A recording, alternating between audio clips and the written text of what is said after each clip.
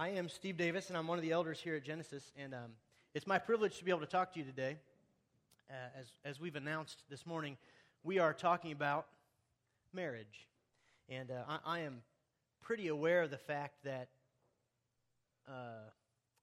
we're wading into the deep end of the pool now, you know what I mean? I mean, this is, what a topic. It's one of the most wonderful, one of the most maddening, great, sometimes horrible relationships in life. And it is one that I know and I'm aware of that we are all in vastly different places. There might be some here today who are having a great marriage this week, you know, and they're really, really happy and joyful about where they are with their spouse. And there are others who, they're married, but really it'd be a lot easier right now if they just weren't. And so I know that we have the whole spectrum represented here today. So I think it's appropriate to set some ground rules as we begin to talk about a topic like marriage. And so, one, we're going to talk about the biblical ideal today. And so I ask that you will be okay with maybe dreaming with me, you know what I mean? Let yourselves dream about the ideal, about what this could be, how great it could be, and at the same time, recognize that we're talking about the biblical ideal, not like what I know about marriage, but what the Bible says.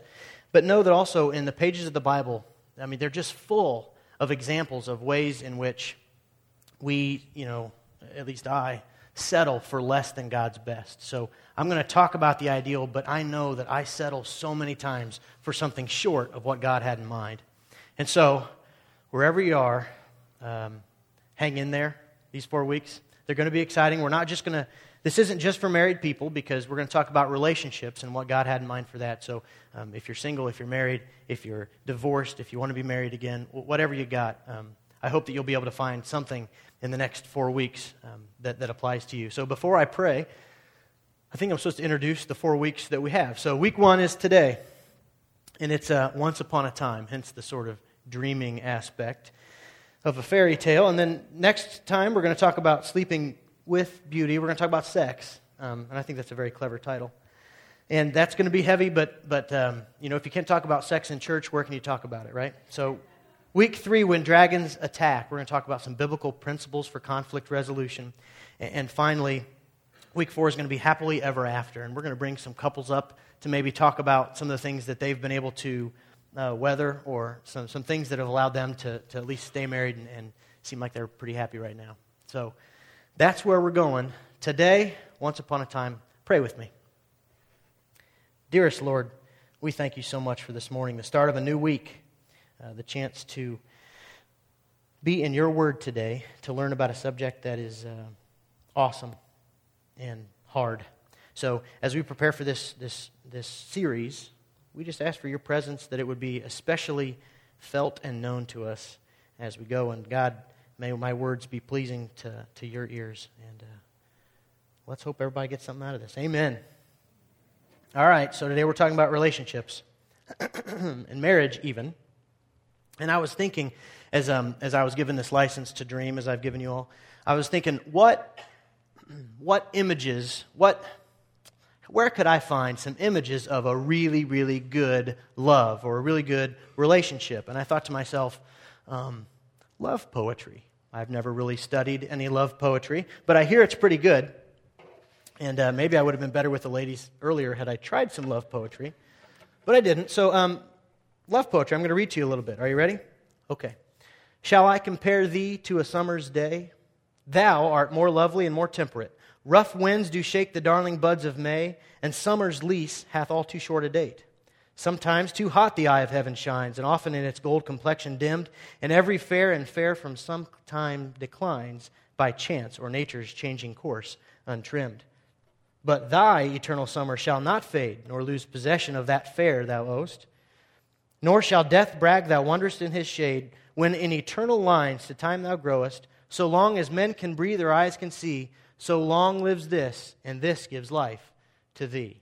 I think he's saying, this is Shakespeare's sonnet number 18, and I think he's saying that she's hotter than the sun. How about this famous love poet? Have you heard this one? Have I told you lately that I love you? Have I told you there's no one else above you? Fill my heart with gladness, take away all my sadness, ease my troubles. That's what you do. That's the famous love poet Rod Stewart. Diamond Rio suggests that love feels like this. It's like just before dark, jump in the car, buy an ice cream, and see how far we can drive before it melts kind of feeling. There's a cow on the road, and you swerve to the left, and fate skips a beat, and it scares you to death, and you laugh until you cry. That's how your love makes me feel inside. I have no idea what that means. I'm kind of a country guy, so I'm caught in a country track, but here we go. Late last night, I had a crazy dream. I met a man who invented a money machine. He said, I know things are tight and times are tough, but he'd give me the machine if I'd give you up. I just looked him in the eye and I said, no thanks, because, honey, your love's better than money in the bank. Honey, your love's better than money in the bank. Yank.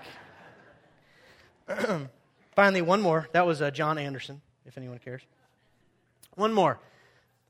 I've been really trying, baby, trying to hold back these feelings for so long. And if you feel like I feel, baby, come on, oh come on, let's get it on. So these are relatively recent ideals of love, pictures, images of love that, frankly, I just don't have much confidence in, because as I look at pop culture, as I look at society today and open magazines or watch TV, I don't find much confidence in these pictures that the world is selling us today of love. And so I guess I wish that God would have published some love poetry, because then it would be easier. And He did. If you have your Bibles with you today, I'm going to go to Song of Songs. Might be called Song of Solomon in your Bible, and it'll be on the side screens otherwise. If you don't know where it is, if you open the middle, you find Psalms. And then you go to the right of that, it's Proverbs, and to the right of that is Ecclesiastes, and to the right of that is Song of Songs. And if you already knew where it is, you're probably a little bit nervous. Or you're just really still trying to think, did I really quote Marvin Gaye in church? And I did. Before I get started, I gotta cite my source. My brother-in-law is a guy named Matt Carter, and he preaches at a church in Muncie. And he gave a message using Song of Songs. Actually, he gave a couple, but I spent all week trying to improve his message, and I couldn't. So I'm just giving you what I heard. And he took some of his stuff was from a book called Sex God by Rob Bell. And I don't know if you've read that, but if you haven't, I highly recommend it. It's great. Any parent, I think, ought to read it before they talk, or while they're talking to their kid about sex especially. So anyway, Matt Carter, Sex God by Rob Bell. Song of Psalms, here we go. I'm going to start just to set the tone. 1 through 5. This is Solomon's Song of Songs, more wonderful than any other. By the way, Solomon wrote 1,003 songs, and this is apparently his best one. So the young woman says, kiss me and kiss me again, for your love is sweeter than wine. How fragrant your cologne. Your name is like its spreading fragrance. No wonder all the young women love you. Take me with you, come, let's run. The king has brought me into his bedroom. And the young women of Jerusalem all say, how happy we are for him. We praise his love even more than wine. To which the young woman says, how right that the young women love you. And I think that's interesting, because he's basically saying all the chicks dig this guy. This guy is the author of the poem. So anyway, that's just to set the tone and really has nothing to do with the message. And so we're going to go on to 1 verse 12. The king is lying on his couch, enchanted by the fragrance of my perfume. My lover is like a sachet of myrrh lying between my breasts. He is like a bouquet of flowers in the garden of En-Gedi. So I want to focus on verse 13. My lover is like a sachet of myrrh lying between my breasts. And so this lady, she's saying that that's what he's like. And I'd say of all of the technological advancements that have taken place between the time that this was written and today, computers and cars and all that, I think the most wonderful technological advancement is in personal hygiene. Okay? They didn't have tap water. They didn't bathe often, and they didn't really have the ability to do that. So they had to come up, they didn't have deodorants, they had to come up with creative ways to mask bodily odor. And that's just the way it was. And so what women would do at this time, they would take a sachet, a pouch of myrrh, a really strong incense, and they'd lie it on their chest as they slept. And as they slept and their body warmed, the sachet would warm, and then it would emit this powerful and strong and really good smelling fragrance. So in this verse, she's saying, my lover, brings out the best in me, like the heat brings out the myrrh.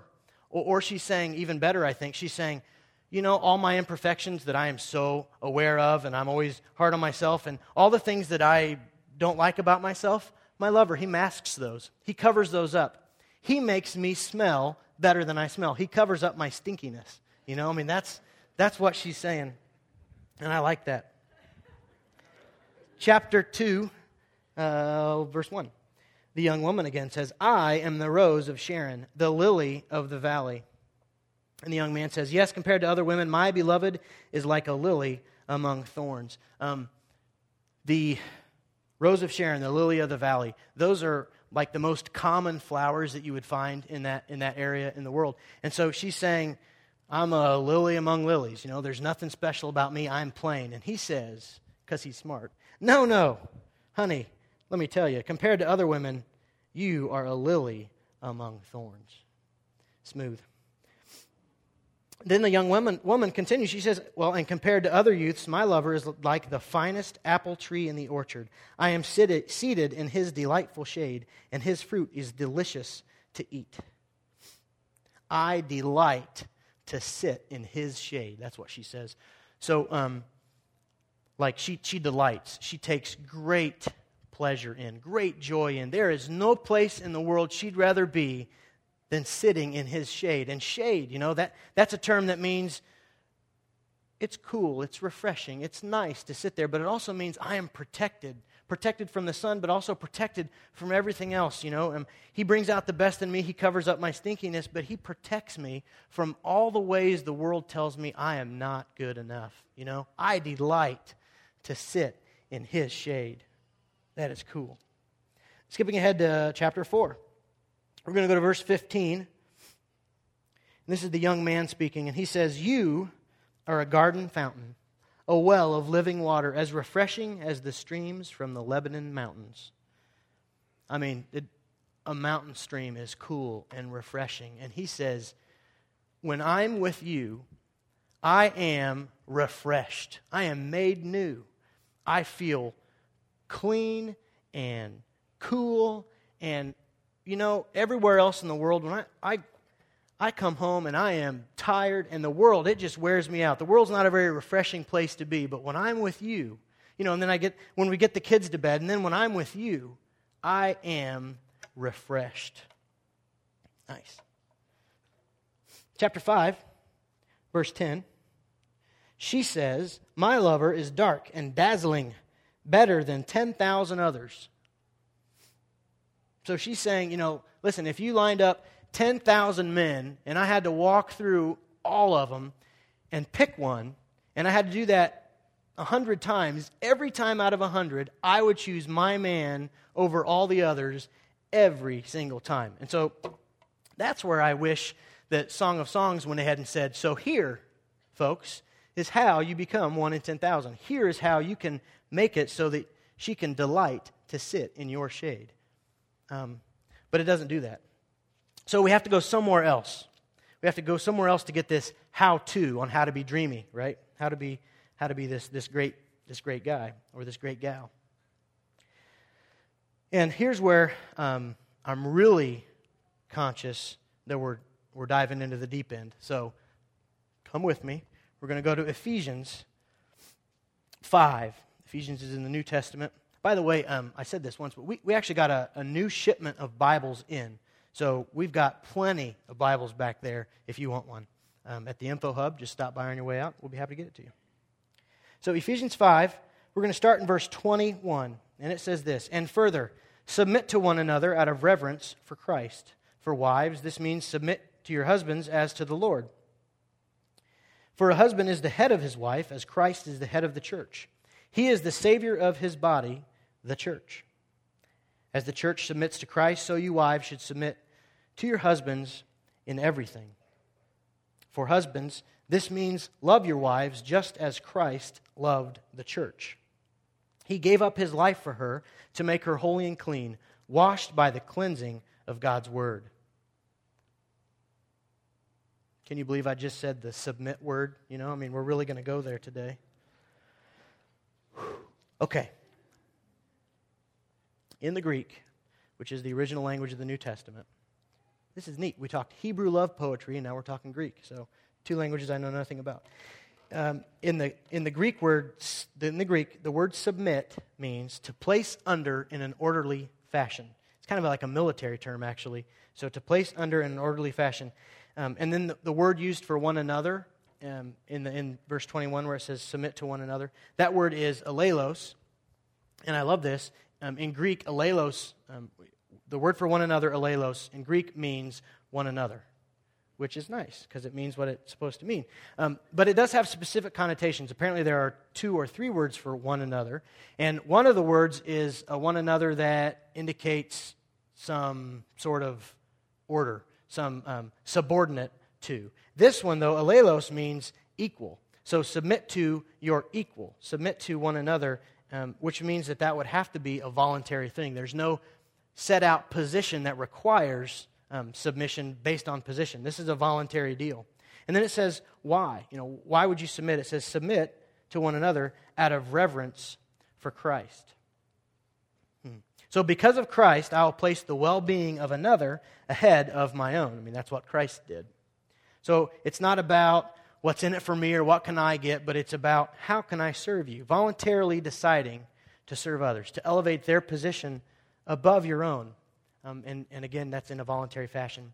And then just to clear up any misunderstanding that we may have from maybe all the different times. Have we all heard this verse before? Wives, submit to your husbands. I've heard it. Has anyone else heard that verse? I've heard it lots and lots of places. And a couple times it was done pretty well, but most of the time I left really not feeling very good. Because it's pretty awkward, And so just to clear up any misunderstanding that we may have, verse 22 by itself says, in my Bible here, you wives will submit to your husbands as you do to the Lord. But again, if we go back to the Greek, this is how the verse reads, wives to your husbands as to the Lord.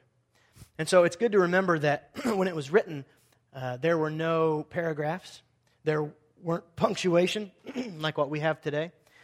Someone came in later and added verse numbers and those nice little headings that tell you what the section's going to be about. Someone added all that in later. And sometimes when they did that, to make it read easier as standalone, they sometimes added words that were maybe assumed in the original.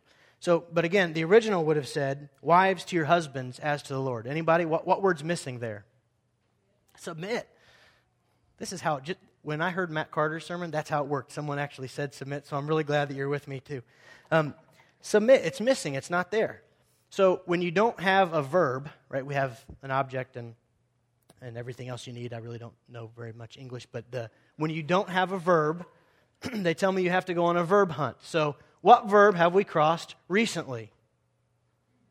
Submit. So it's called a borrowed verb, and it's borrowed from 21, and all that means is, the whole point of this little English grammar lesson is that you cannot preach 22 unless you also preach 21, right? 22 can't stand by itself. So if anyone says, wives, submit to your husbands, unless they started with, submit to one another out of reverence for Christ, wives to your husbands as to the Lord, and husbands die to your wife. Unless they do that, they've really left some important stuff out. And I'll leave it there. So, then it goes on further and says, husbands to your wives as Christ was head of the church. And so now I want to talk about what Christ's headship was all about. Like, how did he become the head of the church? And it's because he died for the church. He was the chief sacrificer, right? The head servant. That's where Christ's headship comes from. So when we're asked as men to be the head of the home, we're asked to be like Christ. I don't know if anyone's ever heard the power language. I'm the head of this house. So when I say that, what I'm saying is, I'm the head. I'm the president of poopy diapers. I'm the director of dirty dishes, the CEO of clean. I'm the commander, supervisor, manager, controller, ruler captain of keeping the kids for an evening so that you can have some quiet time. I'm the lieutenant of laundry, right? I mean, if there are food for 3 people, if there's enough money to buy food for 3 people, but there are 4 of us, who doesn't eat? Well, it's the head, the chief servant, the chief sacrificer. So the headship comes from serving and from sacrificing. The head of the house lays down his life for his wife, just as Christ laid down his life for the church. The head of the house dies every day in everything he does by serving her and providing for her needs before his own. And the wife would voluntarily, not because he earned it, not because she wanted to get something out of it, but voluntarily would put his needs in front of hers. And so we have this mutual submission that happens between 2 people who are equal and who don't have to. There's no position that forces this, but it's a voluntary thing. But this is, we talked about life to the full a couple weeks ago. This is marriage to the full, would be about mutual submission. Let's go on to Ephesians 5, 31 and 32. As the scriptures say, a man leaves his father and mother and is joined to his wife, and the 2 are united into one. This is a great mystery, but it is an illustration of the way Christ and the church are one. So in 31, it says that the 2 are united into one, and I think this is a good time to remind us that, of all the relationships that we have in our life here on earth as humans, of all the relationships that we have, there's only one relationship that brings about an actual physical change. Marriage, 2 become one. All the other relationships don't do that.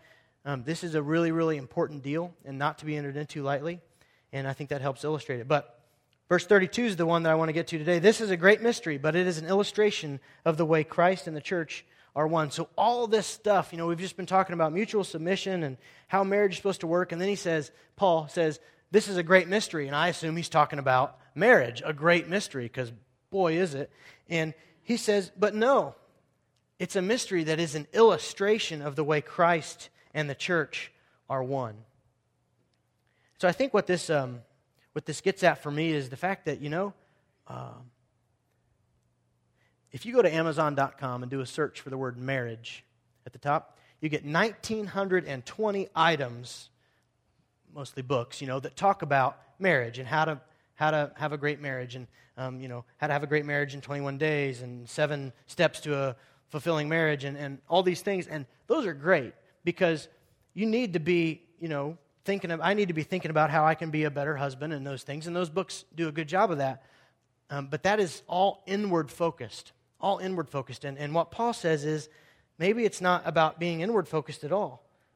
Maybe the point of marriage isn't marriage at all, but it's an illustration of Christ and his church. So the purpose of marriage is to be an example of Christ. It's the whole point of marriage is to move the kingdom forward.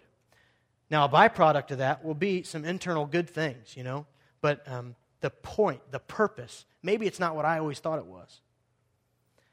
So if Paul says the goal of marriage ultimately is to move the kingdom of God forward, that they would love each other, these 2 people would love each other with such devotion and such servant-like love that people would see that passion, love, devotion, sacrifice, they would see it and they'd say, something's weird. That can't be Steve and that can't be Sarah. Something's different about that. They might see that and know that that's Jesus. So the ultimate beauty isn't that they get along, right? It's that they move the kingdom forward. And so I was thinking that, in the Old Testament, there are just pages and pages and pages where God is talking to his people and he's using these symbols, these props to kind of teach them about who he is.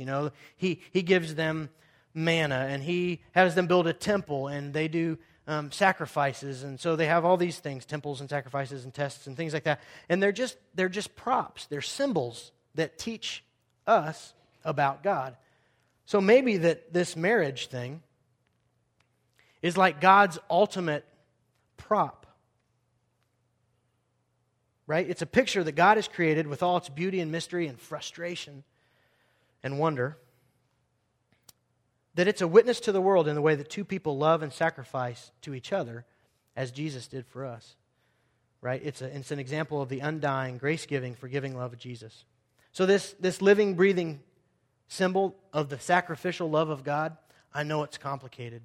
And I guess I should have said this at the outset. And I know that here in the real world, when we can't just dream about what could be, when we actually have to, go home today and live with somebody, there are issues of abuse.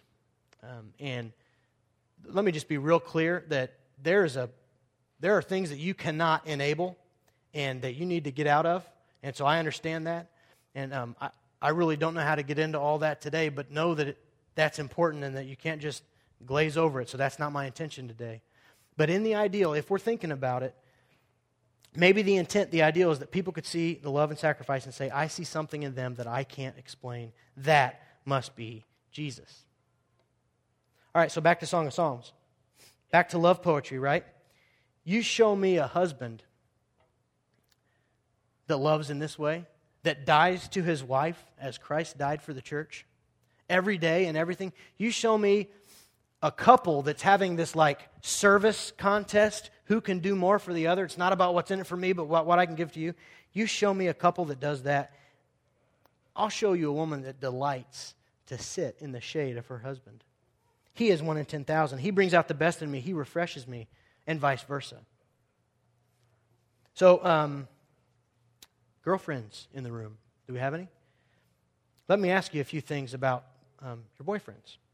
This guy, who I'm sure is, bringing you flowers every day and buying you chocolates, is he a servant? We can't really apply Ephesians 5 to boyfriends and girlfriends, but we can ask ourselves, is this person that I'm dating, do they have a servant's heart? Are they an Ephesians 5 type of person? Does he put your well-being in front of his own because that's how he is? Boyfriends, you ask the same thing about your girlfriend. Or do they do this only when it's convenient for them and there's something in it for them? Are you safe? Do you delight to sit in his shade? Does he protect you? How does he talk about you when you're not around? When word gets back to you, how is it that he's been talking about you when you're not around? Or in a group, how does that dynamic work? How does he treat you when it's not just the two of you? Does he demonstrate an Ephesians 5 type of attitude? By the way, this still applies for married folks too, right? Boyfriends, is she the kind of disciple that places the well-being of others ahead of her own? Right? Would she be described as someone who has a servant's heart? Would you be someone that's described as having a servant's heart? Right? Because their needs come first. All right, and next week we're going to talk more about sex, but we got to bring it up today. As for sex, boyfriends and girlfriends, right? Boyfriend, you're putting her needs in front of your own, so protecting and preserving her purity would be like goal number one. So a question that you just got to ask, are you a protector of or a threat to her purity? Is your interest in her what you can get out of her or what you can sacrifice and give? And boyfriends and girlfriends, and people who are looking for boyfriends and girlfriends, if this person isn't an Ephesians 5 type of person, right? If they're not a servant, hold out. It'll be worth it. Hold out. Wait for it. So, for those of you who are not married, I thought, God's vision for us all is to be servants. It's to be someone who has a habit of putting the needs of someone else in front of your own. So maybe God's vision for you is to focus on being the kind of person that you are looking for. And maybe if you are more that type of person, a different type of person will find you. I hope to encourage you this morning that it'll be worth it. Because when you get married, there isn't a switch that flips, right? You don't go from being this imperfect person to, as soon as you say, I do, everything's fine. Everything's perfect. All of a sudden, I become a servant. All of a sudden, I become the kind of person that everyone wants to be with. That just doesn't happen. No, marriage is like this enormous magnifying glass that a spotlight shines through onto all of your junk and your stinkiness, So, married folks, are you safe with one another? Do you delight to sit in your spouse's shade? And then, because I'm a man, I'll probably talk more to the men in the room today. But men, you might be wondering, maybe sometimes you ask the question, why doesn't she respect me more? But maybe the better question is, why is it so hard for me to lay down my life for her every day? You might be asking, why doesn't she respect me like a man? But maybe the real question is, are you behaving like a man? All right. So we've been dreaming for a while. Now we're back to the real world. So you're saying, maybe you're sitting in your seat saying, but this isn't a dream. It isn't a fairy tale. You know, you don't know who I'm married to. Time to stop dreaming, Steve, because when I leave here, I have to go home and live with this person. And I got to tell you, she's just not worth it. Right? She's not a good person at all. Or he comes home and he gets the TV remote and all he does is walk right by me and turn on the game and it's like glued to his hand and I can't get him to talk to me and I do everything with the kids. Or she won't stop nagging me and he cheated and she cheated. That person is just not worth laying my life down for them. It's not worth submitting myself to a person like that. What a waste of energy. What a messed up loser, I think is what some of us would say. Romans 5:8 said, but God showed His great love for us by sending Christ to die for us while we were still sinners. So I know that you have history with your mate. You know, I know that you have history and that not all that history is good. But if you're saying Ephesians 5, Song of Songs, they're great. They're really nice. But my man is such a messed up loser. Well, thank God Jesus didn't say that about us. Thank God He didn't say that about me. So let me be clear. Again, there are abuse issues, there are unfaithfulness situations, and you have to deal with those things in a different way, and I understand that. But what if we believed that if the Spirit of Jesus, and therefore the Spirit of everyone that claimed to follow Him, is to sacrifice for people who aren't worth it, right? If we believe that, it changes everything. What if you decided that you were going to lay down your life for her, even though she wasn't worth it? What if you were decided that you were going to submit to Him as if He were everything you wished He could be? When you sacrificially die for someone in that way, I mean, as many of us have experienced when we've accepted the gift of Christ, when you sacrificially die for someone that way, it has a life, just a transformational, life-changing power, right? The world says that you should treat people based on what they're worth. And Jesus says, no, you should treat people as if they're worth dying for. All right, so we've been in the deep end of the pool. Let me close. This week, this series, this month, starting today, let's do what we can to make this marriage, make this living, breathing symbol of the sacrificial love that God has for every one of us, the best prop that God ever had, because I think we are. I think marriage is that prop. If you're not married, in all of our relationships, ask yourself, am I putting the well-being of others in front of my own? It's not about what I can get, but what I can give. Because that's the kind of love that this world today, in 2008, that's the kind of love this world rarely sees. And that's the way of Jesus. Pray? Let's. God, thank you for today. Thank you for the start of this new week. We pray specifically for the marriages in this church and the relationships in this church. Throughout this series, we're going to need your help to show us how to be servants, how to put others' needs ahead of our own, and how to submit to one another out of reverence for you. And we thank you so much for the gift that you gave us, to die for us while we were still sinners, while we were totally unworthy, and we remain unworthy. But because of you, we can be refreshed in our relationships and absolutely delight to sit with you. Amen.